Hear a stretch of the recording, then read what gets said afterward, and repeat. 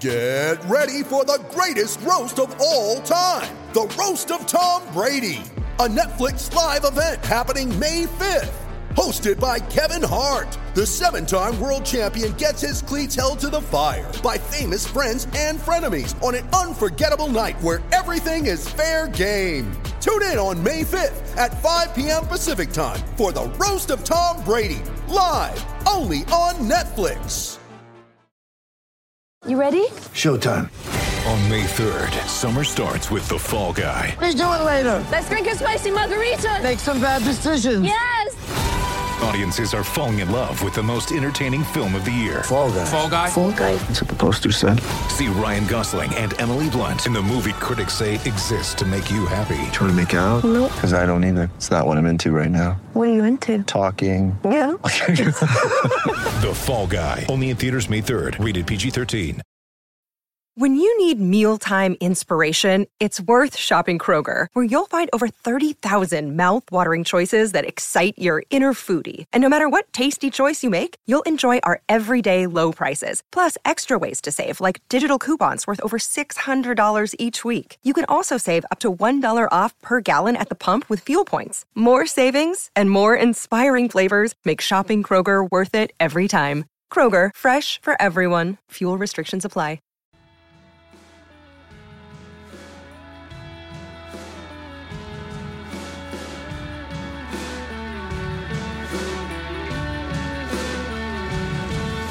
Wisdom.com Test Match Cricket from Abu Dhabi at Stumps on day 3 with Adam Collins and Jeff Lemon for Specsavers, the test experts, and Proatar, the new coaching app that connects you with the biggest names in cricket. Jeff, to an extent, it was a predictable day. Pakistan batted for the vast bulk of it. We already knew they had the big first innings lead. For much of the day, it was really, when are you going to declare? And yeah, what did they want to do with things? And for a while, they were interested in Babar Azam trying to get his debut century. He didn't quite get there. Maiden century, certainly not his debut century. Sorry, that's what I meant. Blimey, so many test matches without a ton for him now. Yes, not on debut, but his debut century, if you will. He's debuting as a person who's made a century. Nice recovery. No, I think it was good.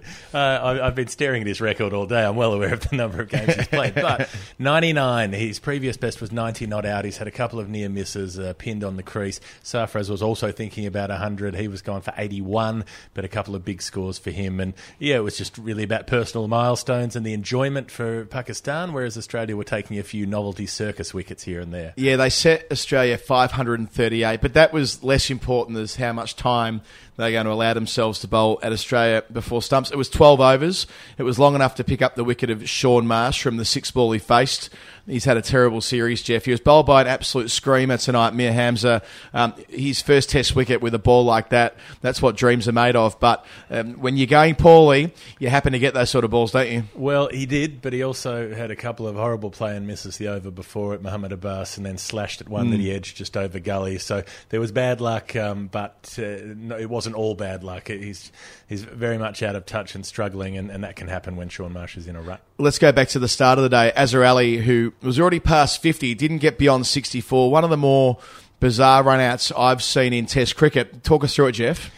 Big outside edge, goes past gully. Mitchell Marsh dropped it, actually. I got a big dive in and got fingertips to it. But he slowed it up just a bit, and it stopped about a foot in from the boundary rope at third man. Pakistan thought it had gone for 4. They stopped mid-pitch, punched gloves, had a chat, cup of tea, taken it nice and easy. Mitchell Starc was casual as you like too. I'll just lob this back into the keeper. So none of the Australians showed what was going on. They kept it understated. Tim Payne was just looking back over his shoulder, received the throw, trotted back to the stumps, dinked the bails off, and sorry, you're out. There may have been at the periphery some sense of unsportsmanlike act on the basis they had no idea what was going on, but fundamentally it's just poor cricket from the two Pakistanis. Well, we spoke to Azhar Ali about that, and he said that he had no problem with it at all. Here's that conversation with Jeff and Azhar Ali after play.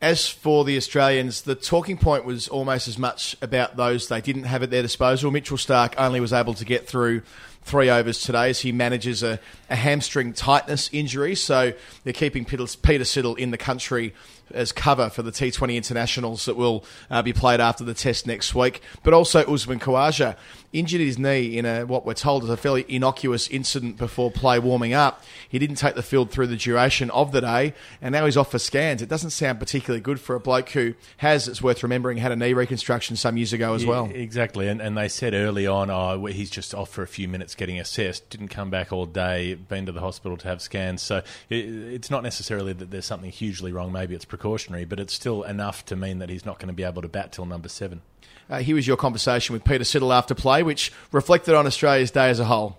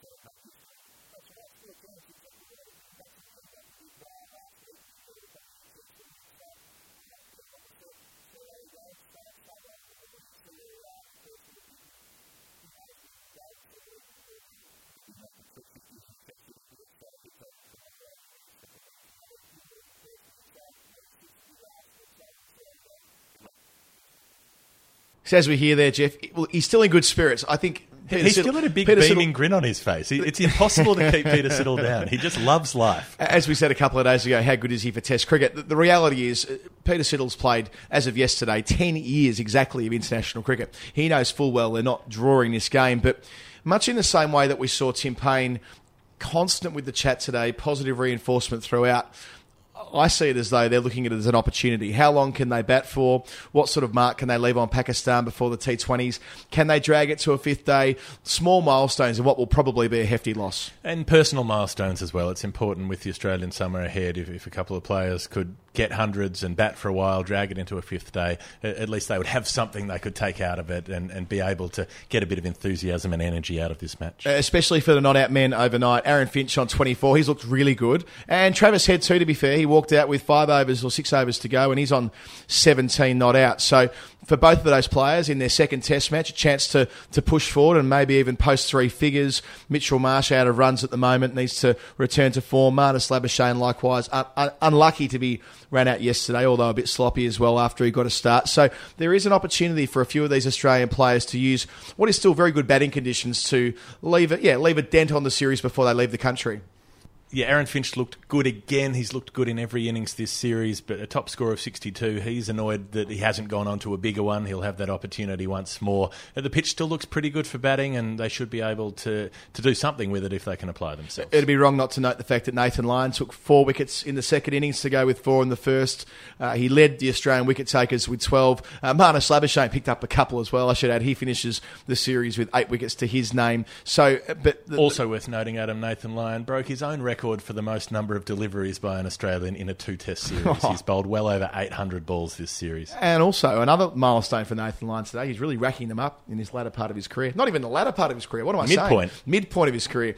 20,000 deliveries he passed today without a front foot no ball. That's not for nothing, Nathan. That's discipline if ever I've seen it. He's all about discipline, and he needed plenty of that when it was getting a bit ragged at the other end. So a very tough day at the office for Australia, to use the cliche. Australia with 2 days to go. They require 491 further runs to chase down 538 and absolutely annihilate the world record. Can't see that happening. But they do have an opportunity tomorrow to at least redeem themselves after a poor start to this test match, or a poor day 2 at the very least, and they'll get that chance tomorrow. As for Pakistan, 9 more wickets and they can claim the series against Australia as they're expected to, and can redeem themselves to an extent after not being able to seal the deal in Dubai. We'll be there, of course, for Wisden.com Test Match Cricket. Thanks so much for your company throughout the test so far. Adam Collins and Jeff Lemon, for Specsavers, the test experts, and Proatar, the new coaching app that connects you with the biggest names in cricket. We'll talk to you on day 4 at Abu Dhabi.